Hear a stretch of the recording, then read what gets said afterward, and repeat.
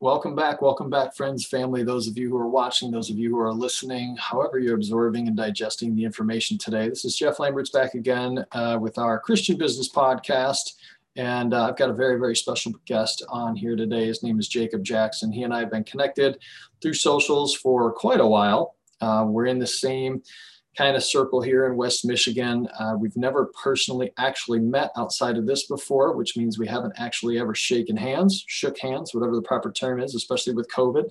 But the beauty of it is we're able to use Zoom and technology to, if we're 10 miles away or 10,000 miles away in a different country, we're still able to make this work for you.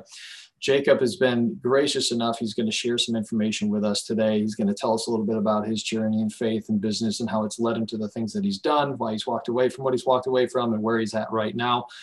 And like I always say, I can always give a glowing, amazing review that makes it sound like I've known Jacob since we were both in diapers and I can tell his whole history. But what I find is most people want to hear it directly from the source. So Jacob, I appreciate you being on today. Thank you so much. And if you want to go ahead and just tell us a little bit about your history, a little bit about some of the things that you've done, and then we can kind of dive in and allow people to get to know you a little bit better. Sure. Yeah, thanks for having me on. I really appreciate it. So yeah, I guess I'll just start with a little background of just how I came to faith. So my undergrad work, so I wasn't raised in the church, didn't go to Christian school, anything like that. It wasn't until later on. So my undergrad work was in chemistry, and we started studying like in advanced biochemistry how children are made. So like you get in middle school or whatever, it's like sperm and egg. Well, when you get further on in chemistry, they actually show you the chemical reactions that are taking place. And when I saw those, and I like numbers a lot and kind of figuring out how things work and probability and things of that nature. And you run some of those numbers, you start thinking, man, it's amazing that it even happened once. Like that's a miracle, statistically speaking. But that people could even have children again, it's unbelievable for all those chemical reactions to take place over and over and over again. So for me, that started moving me from like an atheist to an agnostic. Now I didn't believe in Christ or any God, I would say at that point. It was more of like a universalistic, there's got to be something, but I'm not sure what it is. This was college or this was high school? Yeah, that was in college. Okay.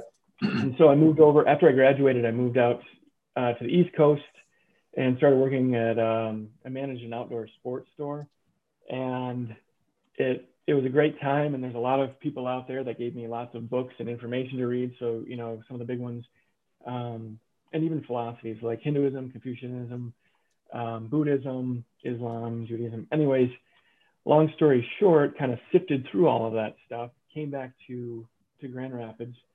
There was a guy that I was working with, and he started asking me questions about the Bible. And I didn't know anything, and I would come to him because I was really searching at that point and ask him questions, and he would do the best that he could to answer them. And then he just encouraged me to start attending church and reading the Bible, and we would have those discussions at work. So I said, that's fine, I'll do that, and we did. It was at that point. Now there's a ton of research that I did and all of this stuff that I came to the point that Jesus definitely was the only one and true God. And it's another longer story, but eventually, I went to this Bible school out west and came back and through that time there, believed that the Lord had forgiven me of all my sins. And at that point moved back to Grand Rapids. And from there, that's kind of where, I was just praying about, what do I do from this point? Where do I go from here? And the Lord opened up an opportunity. I was doing industrial wastewater engineering for the auto industry, and that was going fantastic. Then 2008 rolled around, and we were 100% invested in the auto industry. So sure. So just like the auto industry tanked, so did my job. And it was interesting because at that time I was praying, Lord, I'm going out on these assignments. You're working like 16-hour days, and they send you out to 18-hour days.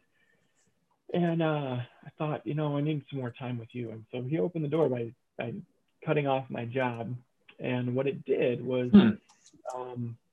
I went back to school, got a couple more credits under my belt, and then applied to medical school. And I got into medical school, and I was going to go. And thankfully, my dad was smart enough, because I want to do medical missions. He said, "Hey, you should go see if this is what you want to do, because it's a lot of time, a lot of commitment." And I said, "Yeah, that's a good idea." So I waited 6 months, but I moved in that time over to Uganda and lived with kids that had HIV and AIDS for that period. Realized the medical field was not for me, but I was very interested in the organizational piece and helping people out there. And so came back to Grand Rapids and got involved here, started to pursue a master's degree. And then there's an opportunity as well that opened up. So I ended up working with a ministry on the west side of Grand Rapids, and my brother and I ended up buying a house over there. And we didn't really know what we were going to do with it, but slowly but surely, there's a lot of guys, young guys in different situations, whether they're, just need a place to stay, they're living on the street, coming out of jail, whatever the life situation, we said, "Hey, you can come stay with us." Now, they didn't need to be a Christian or anything like that. They could just come and live with us. We try to get them on their feet for several months. Not all the situations were like that, but some of them were. And then, there's opportunities to witness in the midst of that. Through that, there's a local church, Calvary Church, 96 in the Beltline. One of their elders there and one of the pastors started connecting me, like when they needed housing for these people, for some young guys, they would connect with me. No, these were the guys working with the mission, and they're the ministry in Grand Rapids. This is all tied together. This isn't with Uganda yet. This is different.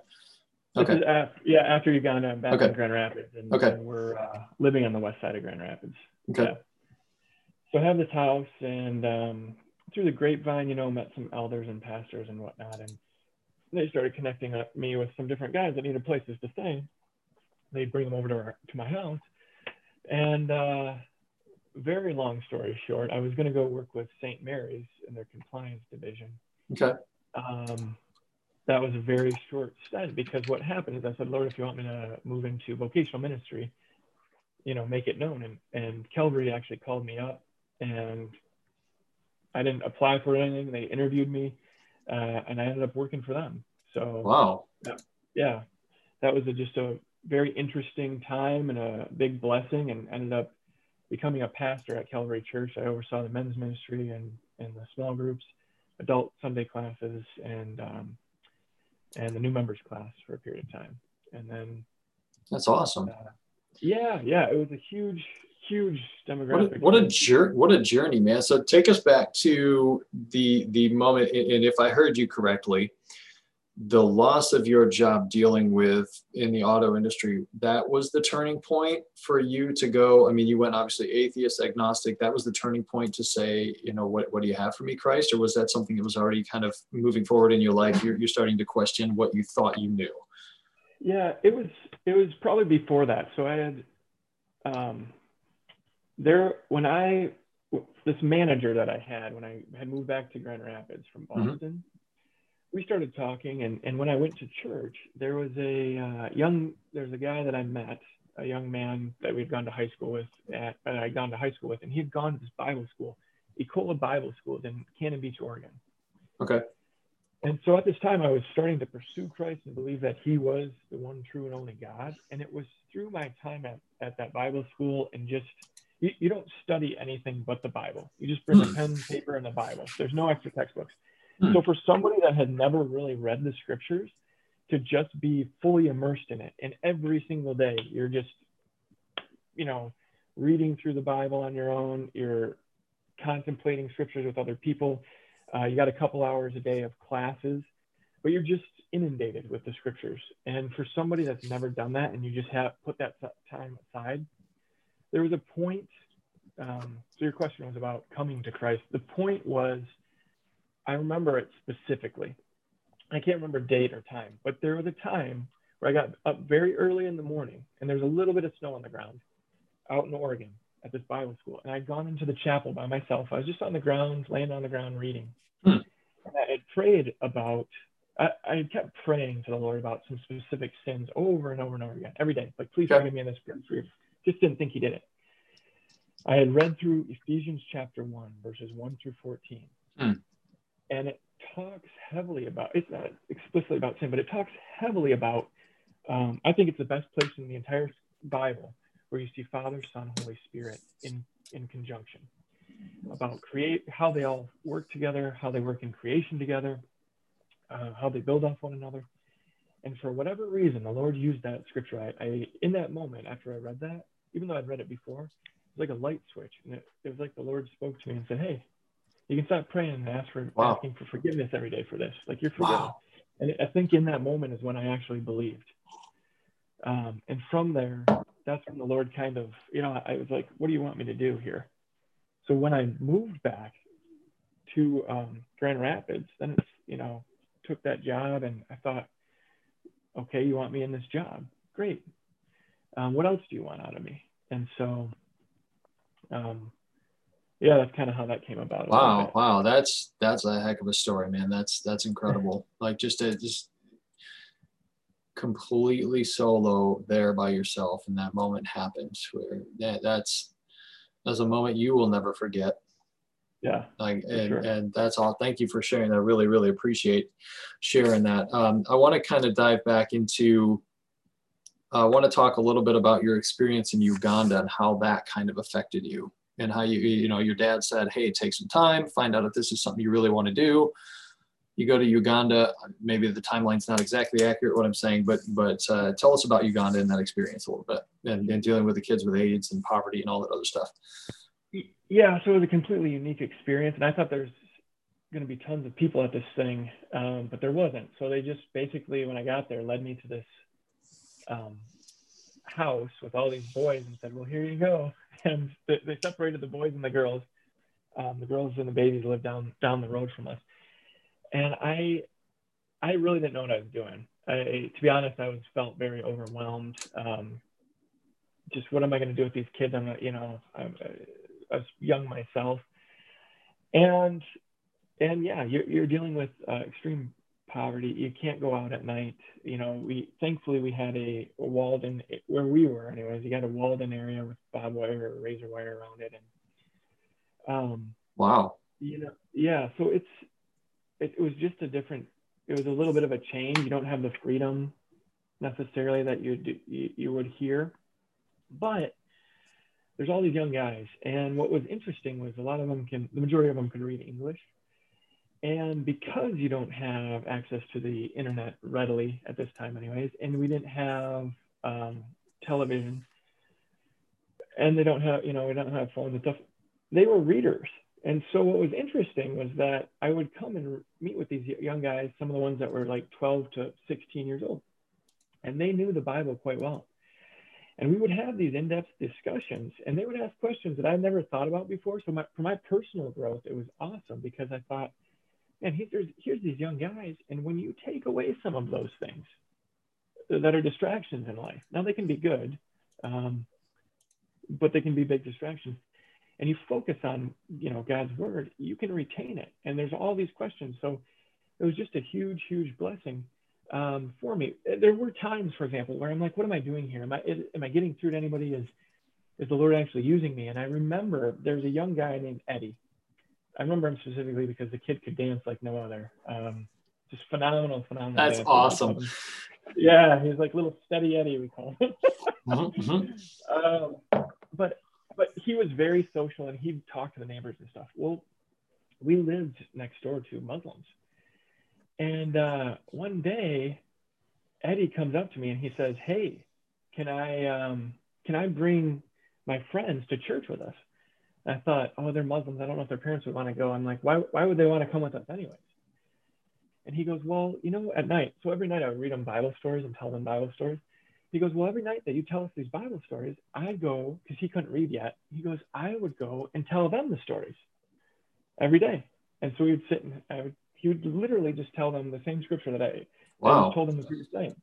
So after doing this for a number of months, they wanted to come to church and see what it was about.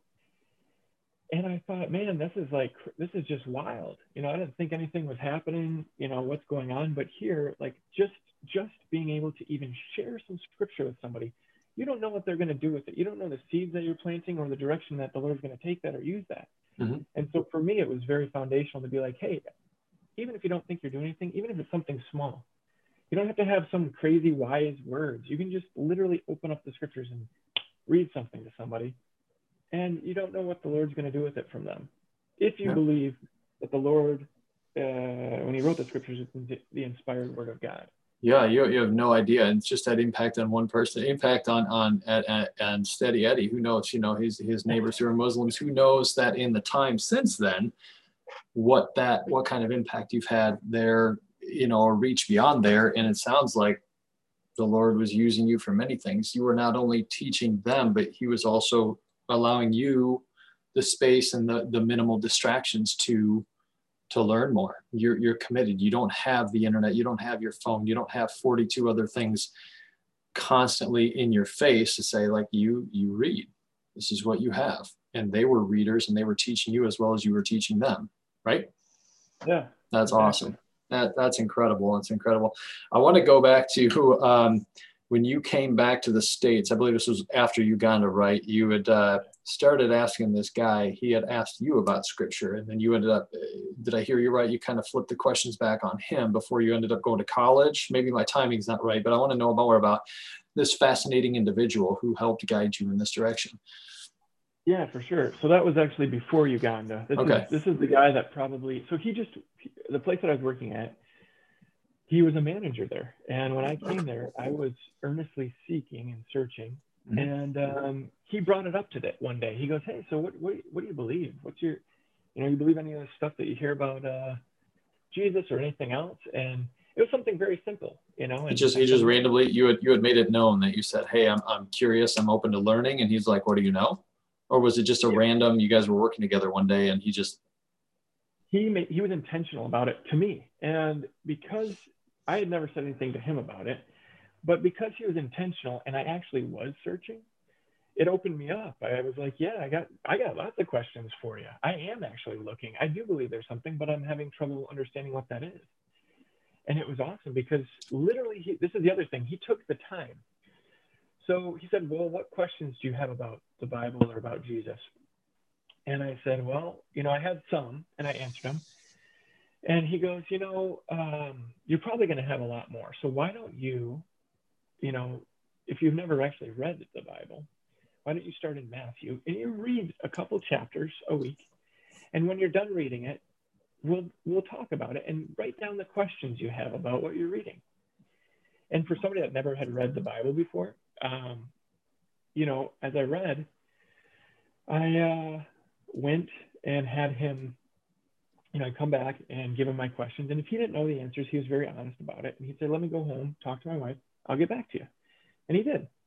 And so we bonded a ton, and he was very diligent in trying to answer any questions that came up. And that's when he started encouraging me, like, "Hey, go to, at that point, as it grew, you should really, if you're going to knock the church, you should actually go try it. Go to church." Now, when I was young, I'd gone once or twice with different friends or whatever, but it never,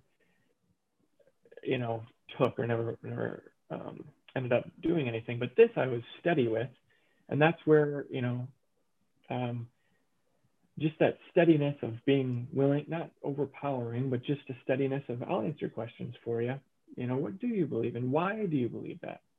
Because when you are willing to listen to people, my worldly beliefs up until I was 26 years old, there's a lot of worldly beliefs in there. It's kind of the opposite of what the scriptures teach. And then he would ask me on those, "Well, what do you believe about this or that? And why do you believe that? Where does this stuff come from?" So it's just those, asking the questions about what people believe and why they believe it. Sometimes you don't ever think about it. It's just, who knows where you pick it up at. That's awesome. That's awesome. There's a time, sorry to kind of jump in here, but somebody, actually, I've had several people in the last probably 2 months as I'm going, we're humans. We have struggles, regardless of how strong our faith is. I've had a handful of you said, just listen. I've had a handful of people look at me and say, there's so much time that, and you got a taste of that before we recorded, I can talk. Like, you're going so fast and you're trying to do so much, and you don't shut up long enough to listen to what God is saying to you. And I went, "What?" Are you serious? That's all it takes? And I'm like, okay, now I need to figure out how I can like slow down, still accomplish what I feel I need to, but actually give myself space to do that. That's important that you said that. Nobody said that on the show yet. I mean, that's an impactful thing. Like just listen to other people, because they're going to speak into you, and just listen to what God puts into your mind. You know, what you open the Bible, if you just randomly open it to a page, you know, something's going to pop out and jump out at you. That I have a good friend and a mentor. I forget the 3 questions. He was like, choose a verse. You know, what is it? What speaks to you? What does it mean to you? And how can you apply it to your daily life? Kind of a thing. The 3 questions you ask every time you open and read scripture. Like those are I don't know if they're exactly the 3. He's actually going to be on in like a week, so I'm sure we'll go over that with that. So keep an eye out for that one. That's awesome. What a journey on that. I want to talk about, so this guy was obviously, whether you name drop or not, is a level of comfort between the 2 of you. It sounds like he was a pretty major, important influence to you. And one question I always like to ask is, who are your top 3 influences that helped you in your life? I'm going to guess him. You mentioned Dad already about, you know, is this really what you want to do? So maybe he's one of those, or maybe you got a couple others. Maybe you got 4 or 5. Who are those people? Yeah. So coming back from the Bible school, I had been praying. You know, the scriptures talk a lot about discipleship, and I really wanted, you know, you hear about Paul and Timothy, like, you know, and I wanted that kind of relationship, and I wanted to be discipled, and I prayed, and the Lord opened up a door for. There's a gentleman called Mr. Dillinger, Kurt Dillinger. He's the president of Life International downtown Grand Rapids. So a massive international organization. And we connected, and that was a huge springboard. And it was interesting because I said, you know, I want you to disciple me. And he said, yeah. Well, let me actually tell you this story. It's kind of funny. Yeah, please. So I knew he needed firewood. Okay. I heard through the grapevine he needed firewood. So I got a hold of him. I called the business and said, hey, I can get you firewood. I'll get you a cord. I'll cut it myself and everything. It won't be fully seasoned, but I'll get it. He's like, yeah, that's fine. Just deliver it to me, you know, once you get it. So I went out, you know, it's not seasoned or anything, but I would cut stuff down and load it up on my truck and split it all and brought it to him. And he goes, okay, what do I owe you? And I said, you know, it took me X amount of hours to do all this stuff. So I'm not interested in money, but I would like your time. And I'd love for you to disciple me. And he said, great, you know, okay, meet me at my office at this time. And when I got there, he asked me, he goes, and I didn't know, like, I'm a brand new Christian, right? So I just assumed there's like some program or something, like you just go there and everybody knows how to do it. It doesn't actually work like that, that I've found out. And he goes, so what do you want? What do you expect from this relationship? What does discipleship mean to you? I just blank stare. I thought, I don't even know. I said, maybe teach me how to pray. I guess help me with the, you know, reading the scriptures. What does that look like for you? And so he did. So it was awesome because he taught me how to pray, like for your business, pray for your family, pray for your wife and kids. He brought me to his house so that I could see how he prays around the dinner table. He brought me to prayer gatherings. And this isn't a guy that just like sits down. I've seen him like just prostrate, laying down before the Lord, just praying. And that's how he would start his day. So we'd meet early in the morning and he'd say, all right, let's get going. Bam, let's start praying. And we would just pray. We would read the scriptures together, but he was like, you can read the scriptures on your own. When you have questions, let's talk about them. But try to search out the truth yourself, because to lead, you need to be able to provide answers and back it up scripturally, not just stuff you make up in your head, but what does the scripture say about that? And so he impressed that on me. And even in the context of any business that you have, you know, whether it's a for-profit, nonprofit, secular, or I guess I'm trying to use the word sacred, prayer, you know, how are you invested in prayer with what you're doing? How are you praying for the people that are in your business? You know, not just you, but the people that are around you. So that was a huge, huge impact on my life. And it wasn't just for a couple hours. We're talking years that he did it.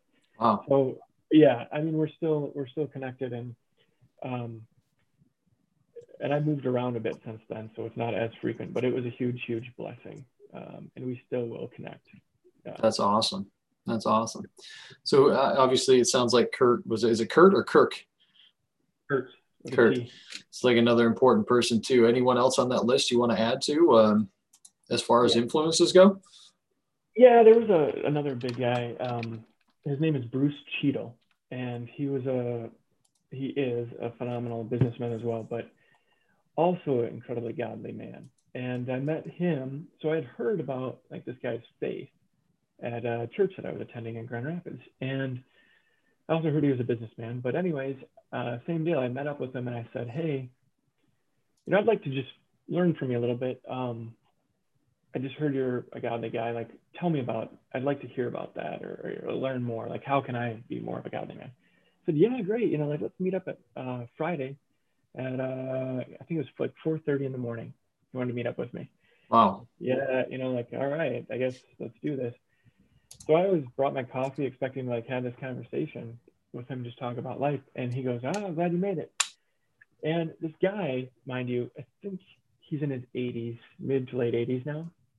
And if you ever met him, I always wondered, like, his knees are massive, just calloused. Okay. And when I met him, he goes, "I'm glad you're here, Jacob. Glad you could join us." And when he met us, he was talking about the Lord. And literally, the guy just gets down on his knees and just busting out in hymns. Wow. He's just praying. I was like, I guess that's what we're doing here. And he's praying out scripture. I remember him reading it, but I couldn't tell you where it was. But he knew it by heart. And so he's just praying it out. And that's what we did. I mean, he'd invite me over to his house and he'd pray. And I would ask him, you and your wife, like, how does it in your marriage? What does it look like? And he goes, well, he doesn't have kids at this point anymore in the home. And he goes, well, Saturday mornings, my wife likes to play the piano. I like to sing. So we roll out a mat. We have a mat of all the countries where we know missionaries and people in different countries want to pray for. So we pray for those and the people by name. And we pray for all the elders of the church by name. And he includes pastors and those elders. And then we pray for all of our children by name and all of our grandchildren, great-grandchildren by name. And then we're just worshiping the Lord. And I thought, that's a lot of people to pray for by name. What is it, how long does this take? He's like, oh, we just wake up early and take 5-6 hours and just do this. And I mean, wow, that's just what they do. And, that's awesome. Yeah, it's incredible. And, that doesn't come overnight. I mean, to sit and pray for an hour is work, for a lot of people, even 20 minutes to be quiet and pray. And so I think that was very influential, just in, you got to be disciplined now to be disciplined later. And what does that look like in your life? And he owned a bunch of businesses around the Midwest. And he would tell me stories about these guys. And he said, when you own the business, now you make the rules. And so when guys would come in, he would just sometimes point blank ask them, do you know Jesus? Where are you at with the Lord? Wow. And, and a lot of them are like, I don't want anything to do with that. And he's like, all right, no problem. But sometimes he could tell when they're in distress or whatnot, and he would literally just pray for them. But he made it a point of, he's like, this is my ministry. This is where the Lord placed me. These are the people he placed charge over. One of the big scriptures I should mention too, Mr. Dillinger put me onto it, but I think Bruce would adhere to it as well. It's more for people that come under, like if you're discipling, but it's Hebrews 13:17. It says, pray for your leaders because they keep watch over your soul as one that needs to give an account.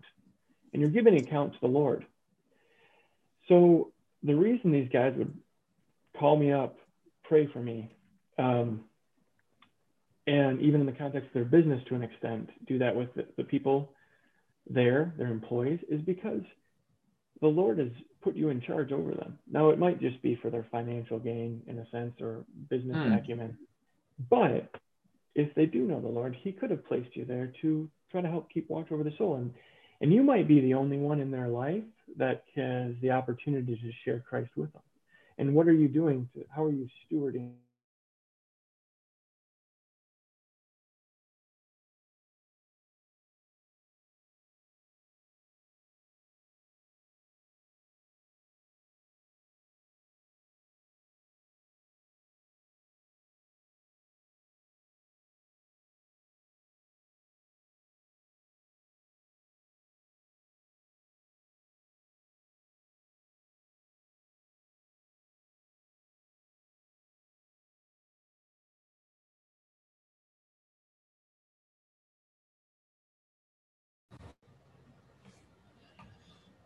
All right. All right, we're back. A little commercial break. What in the world happened there? I have no idea. So all right. I spent in the last one, two, three. I got four different devices in this house to ensure a solid internet connection, and then all of a sudden, there it goes. Um, your message is that important and powerful. Somebody's trying to stop it. I But was just thinking, I was like, we're talking about all this prayer. We should have opened in prayer. we should have. I need to start doing that, man, for sure. This is where we are. We talked about sometimes I'm just let's roll with it, see where it goes. I mean, start off on the right foot, open in prayer from now on. So you were talking about Hebrews 13:17. You started to touch on that. You might be the only person. And then we had I'd say a break for our sponsors, but we don't have any sponsors yet. So we'll see what it looks like. Yeah, so Hebrews 13:17, it says, pray for your leaders because they keep watch over your soul as one that has to give an account. And so whether you're prophet, nonprofit, it doesn't matter. When you are, it works more, that particular scripture applies to elders for the most part. But I think because you and I are priests, the scripture tells us that we're priests, part of the royal priesthood. Now it applies to us too. So anybody that you are discipling, your children, for example, the Lord gives you an opportunity to watch over their soul, and their soul is going to go one of two places when they die. And so when you own a business or you're in business, you might be the only light in some people's lives. And so you have to be willing to step out at some point. And, I think it was Augustine that was talking about something about, your words make your actions speak louder than words, and that's kind of your light. That's great, but you actually have to at some point speak. Romans actually tells us that how can they hear unless somebody speaks to them? So at some point you have to say something. You can't just do it through actions. And so when you have employees, I think opportunities to witness to them, you have to be bold in your faith sometimes. It can rock boats. I've been in a situation where literally I've had the owner of a company when I was working for him tell me, do not discuss that here. Don't say that. I don't want to hear anything about Christ. I don't want to hear anything about religion, church, whatever. Okay, I can submit to that and not say it. But apart, if you're not getting that thing and it's kind of more open and you're having discussions, go for it. Now you have to it depends where you're working and what the rules are.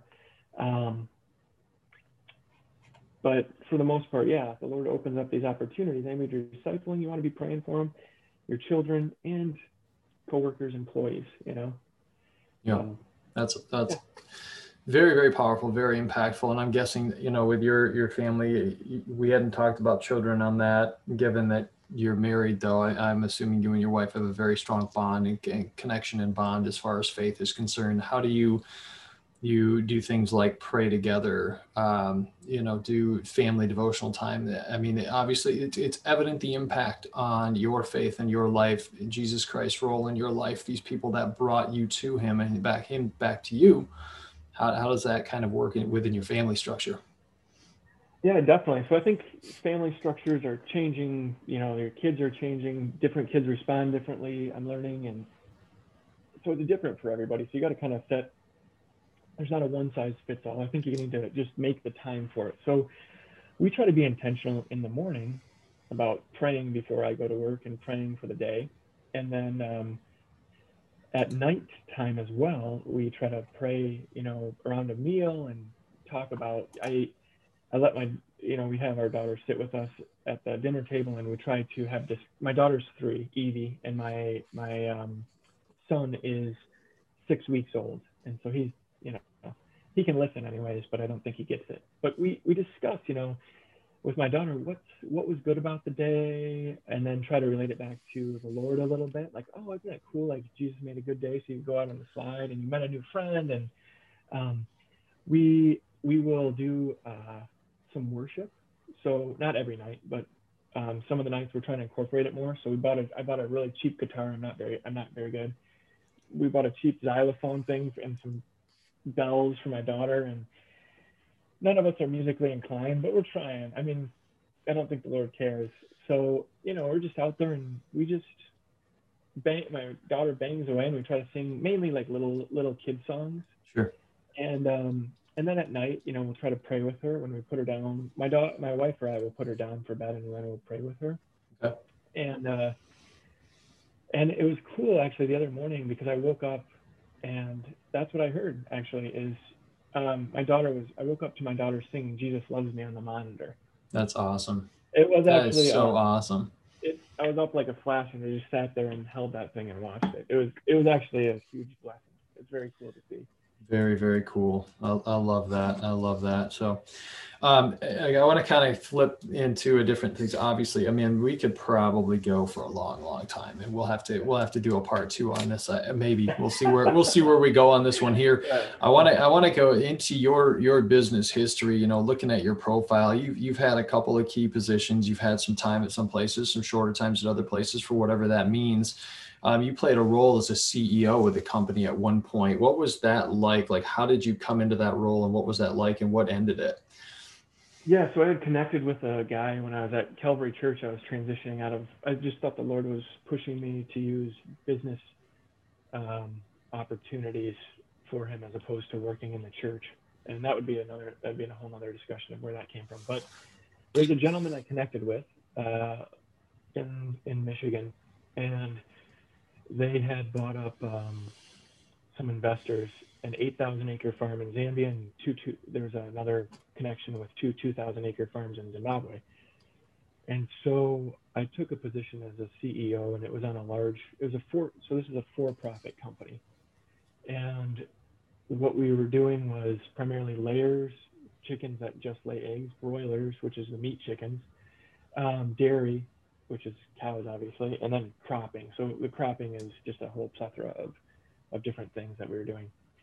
And so the kicker was, though, part of it, we would train individuals a 2-year process to run their own business, to be an entrepreneur. So half the day they would actually be working with the chickens, the broilers and the layers and the dairy, and then they do cropping. The other half, we would teach them entrepreneurship and arithmetic, English, if they didn't know English, because English is the language of business everywhere. And then we would also teach the scriptures. So there's a discipleship class, and that was the big thing. And yeah, we loved it. We were intentional about having people over every week to our house to have dinner with us. We would try to disciple some of the people there. I got connected with a couple other people, so we were doing church planting. I had all these guys could speak a language. I couldn't speak a language, so I had an interpreter, one of the guys' wives, and they let me come do some church plants with them. I got to preach one of the times, and there's a couple translators because a lot of different dialects, so that was awesome. But yeah, it was just you're doing a business, but you're also having opportunity to witness with all of these. We had a couple hundred people that were apprentices, and then you got 30 some odd managers and lots of chickens, lots of crops. Yeah. Oh, that's cool. Yeah. That's very cool. And I'm guessing that as you've gone through your business career, these decisions have been ultimately guided, probably driven through prayer, asking for, guidance and what to do next, if you feel like, or there's just been a key elements that have, the Lord has spoken to you and say, this is what you need to do. This is no longer your path. You need to kind of step over here. Tell us about a time where you might have had an opportunity to do something that might have put you in a different, maybe a much better financial position, but it didn't line up with your values. Have you experienced something like that in your life?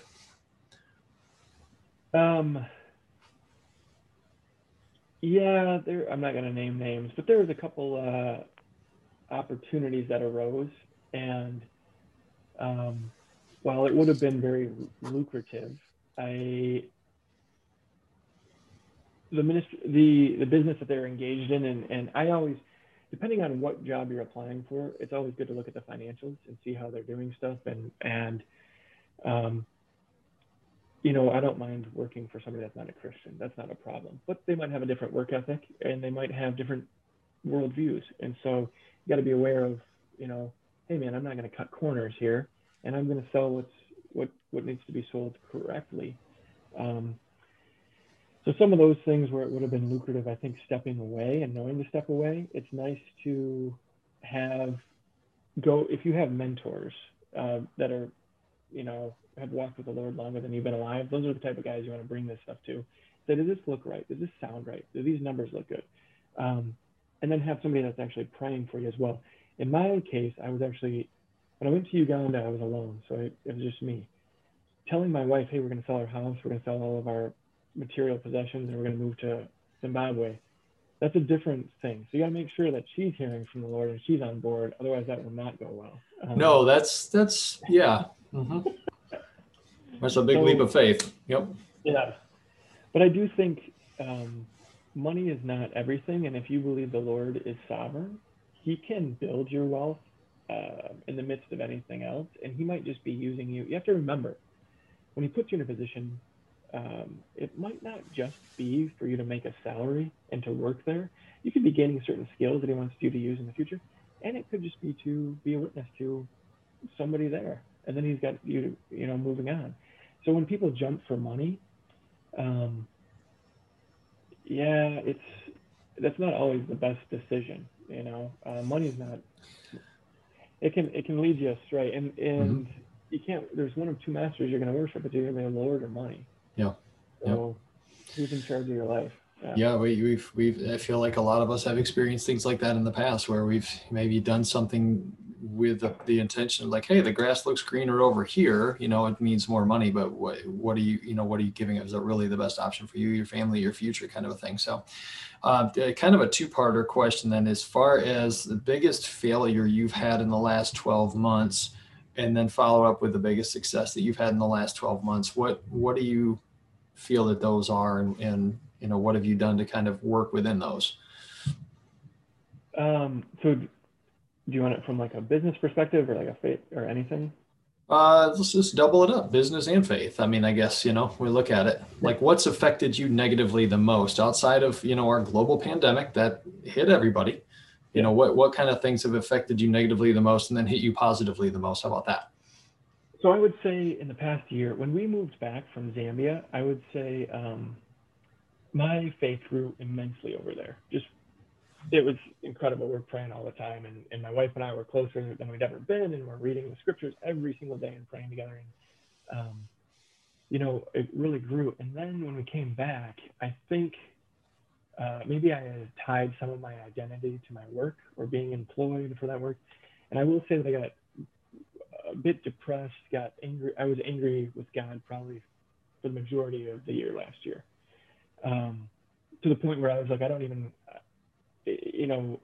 thankfully there's a local church that provided counseling for my wife and I, because I was like in a place where I didn't want to really pray. I didn't want to read the scriptures. I was like, he's kind of like left us out to dry, or left me out to dry. How am I supposed to provide? My wife and I were fighting a lot, probably from my end because I wasn't being attentive to her needs.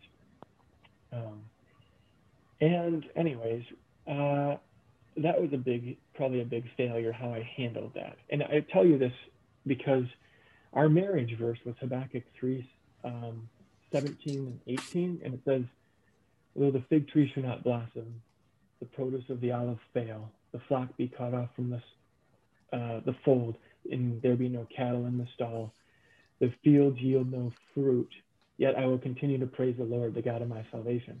And that was our marriage verse. And it's all these negative things that provide basically material wealth in life, food and whatnot. And the end part of that, continuing to praise the Lord, the God of my salvation, my wife kept reminding me of those scriptures, and that what we were, hey, we prayed this, and it was prayed over us the day that we were married. And I just kind of let it go to the wayside. I was like, this is about me.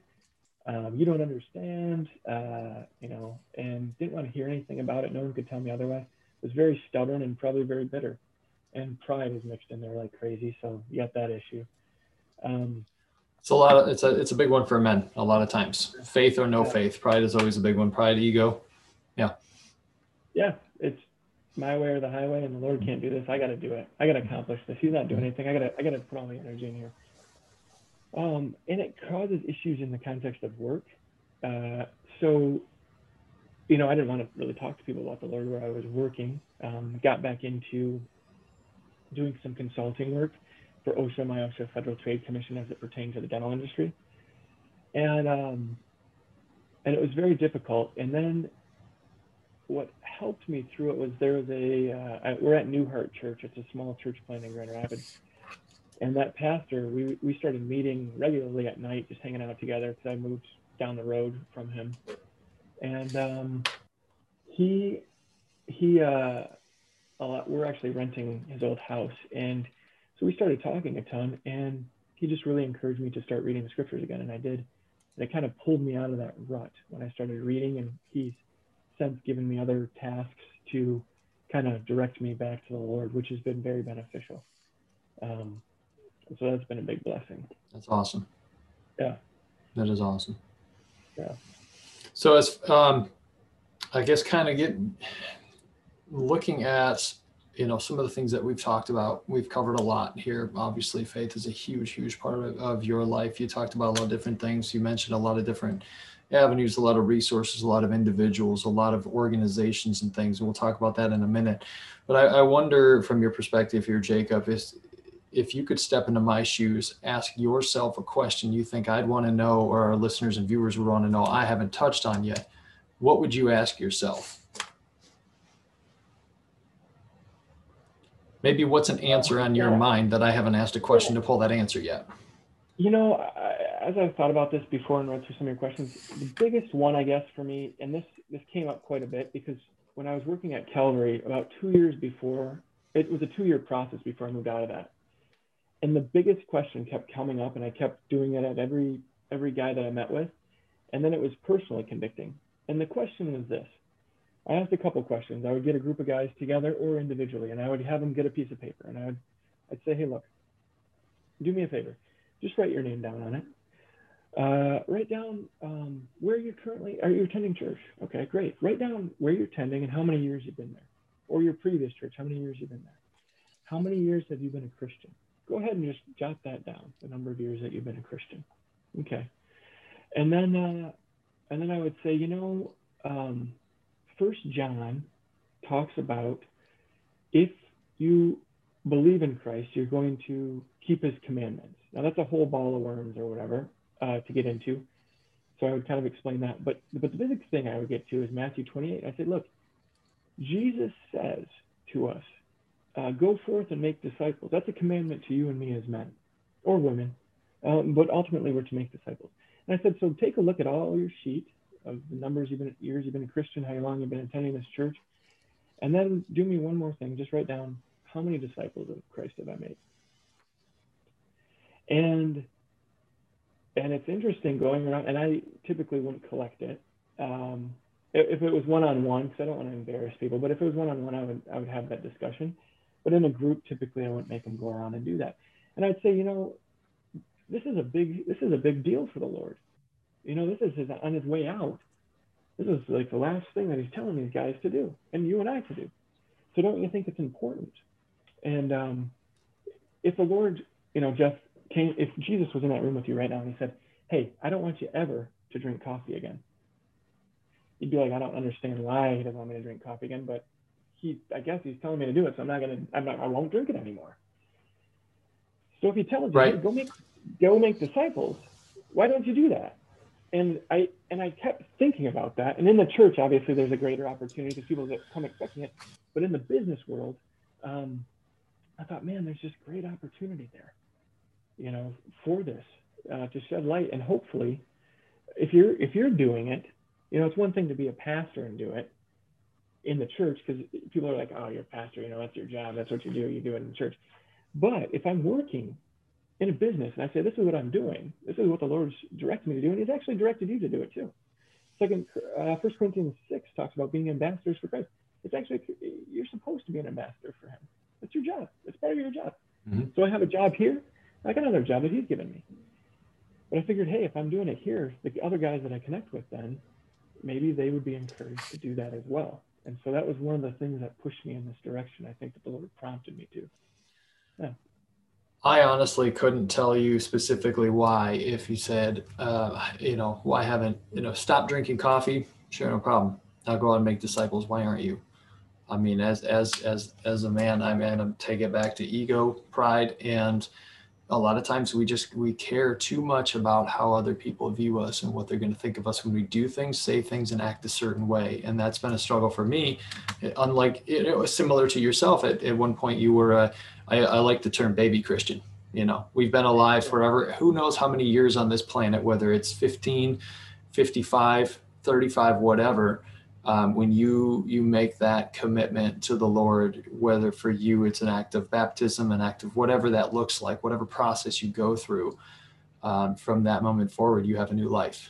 And we have this ego that we're holding on to, this pride, whatever you want to call it, that we're holding on to before we had a life in Christ, before we looked forward and moved forward in that, and say, what about, our old friends? How are they going to react? Our old coworkers, they're going to see a flip. That switch is flipped. Man, Jacob is different. Jeff is different. So-and-so is different. I don't want to hang out with them anymore. And we have that potential fear of loneliness of like, now we've just lost our people. But and it's just been a struggle for me over the last couple of years as I'm baby Christian as well, 3-ish years ago. What is more important is losing friends, that I've had before that aligned with the old Jeff, or, finding new friends, new family, new people to spend time with that values are aligned with who I am now and serving the Lord. And we have to ask ourselves that question, and we don't always like that answer. And that's what keeps us from openly preaching, if you will. So in making disciples, especially for men, is a big, big thing. And it's a matter of acceptance by other men too, is a big thing of it. So it's all into that. So that's a heck of an answer, man. And a heck of I wrote down, how many years you've been a Christian. How many years, how old are you? Just your 3 questions there. I'm going to go back through and rewrite this down. I'll post them too on the notes. And how many disciples have you made? And there's a lot of scripture notes in here as well. So we talked about a lot of different people. I'm curious to know if you still stay in touch with Steady Eddie, man. Are you still keep in touch with your dancing friend? We have them. Yeah, we have them on Facebook. There's a couple other people that we keep in contact with over there. And nice. Yeah. Very cool. So in the grand scheme of things, as people want to reach out to you, connect with you, be connected with you, learn from you, partner with you, whatever it is, how do people find you? How do they reach out to you? What's the best avenue for you, for your ministry, for the resources and the organizations that you've brought up? Like, what's the best way to get in touch with you? I guess if they want to call me, that's fine. I can give you my cell phone number. And then it's 616-432-8417. That's my cell phone. And then I guess if you want to email me, it's Jacob, Jakob, period, the letter P, period, Jackson @gmail.com. And yeah, would love to, anytime people want to meet up or talk or grab lunch, that'd be fantastic. Are you on social media? Yeah, my wife and I have a Facebook account. It's Jacob and Kate Jackson. It's all one word. Okay. I think, or we're the same name, yeah. Or LinkedIn, Jacob Jackson. Yeah. So it's Jakob and then ANDKATE? Yeah. Cool. We'll put the links in here too. So anybody who wants to reach out, don't hesitate on that. And I suspect I know or have a hint of an idea of what your answer to this next one will be is, what do you feel like your purpose on this earth is? Yeah, so I do feel that my purpose is to serve the Lord in any capacity that He wants. And currently, I think it's primarily through my family and the church body that we're part of, immediate family and church family, and then I think a huge part of it is making disciples. Awesome. A lot of great information on here. Really, truly value and appreciate the time that you've put into this, and you're willing to take with me here today. I really appreciate it. And I want to thank you again for opening up and giving us, candid answers and describing these things. And we hope to make an impact on people on this. So I really do appreciate your time, Jacob. Any final words? Thanks for having me on. Loved it. It was fantastic. Good talking. Very good. Thank you so very much. The same. Absolutely appreciate it. So thanks again for being on with us. We're glad that you're able to watch, listen, and digest the information again. And don't hesitate to reach out to Jacob. He's made himself available to you. And if you're feeling a little hesitant, you're feeling a little nervous about it, just take the leap. send them a text, send them a call, hit them up, through email, and find them on Facebook. We'll talk to you soon. All right, my friends. Yeah. All right. Take care.